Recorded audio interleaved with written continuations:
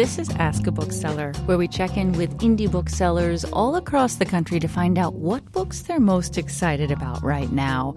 I'm Emily Bright, and this week I spoke with Melodie Edwards of Heron Books and Coffeehouse, a used bookstore in Laramie, Wyoming.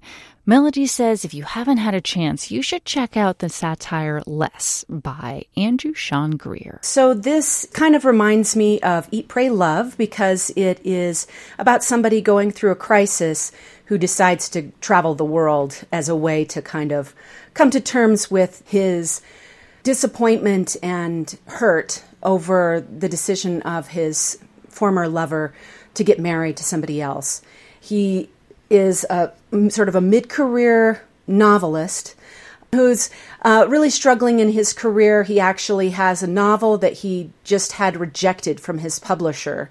And so he is not sure what to do with himself. But he has been getting a bunch of invitations to random conferences, and a friend was like, oh, you should come to my resort and do a writing retreat. And so he just says yes to all of them and just begins an around-the-world adventure. The thing about the book is that it's hilarious. Like, the writing is just, like, laugh-out-loud hilarious. And it just seems like it gets more and more funny as the book goes on. It's just, the poor guy, it just goes through a lot, and an extremely satisfying ending, actually, too.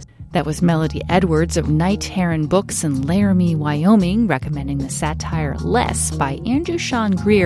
That novel won the Pulitzer Prize in 2018, and Gree went on to write an equally funny sequel, Less is Lost. Find more about this book and other great reads at nprnews.org/books.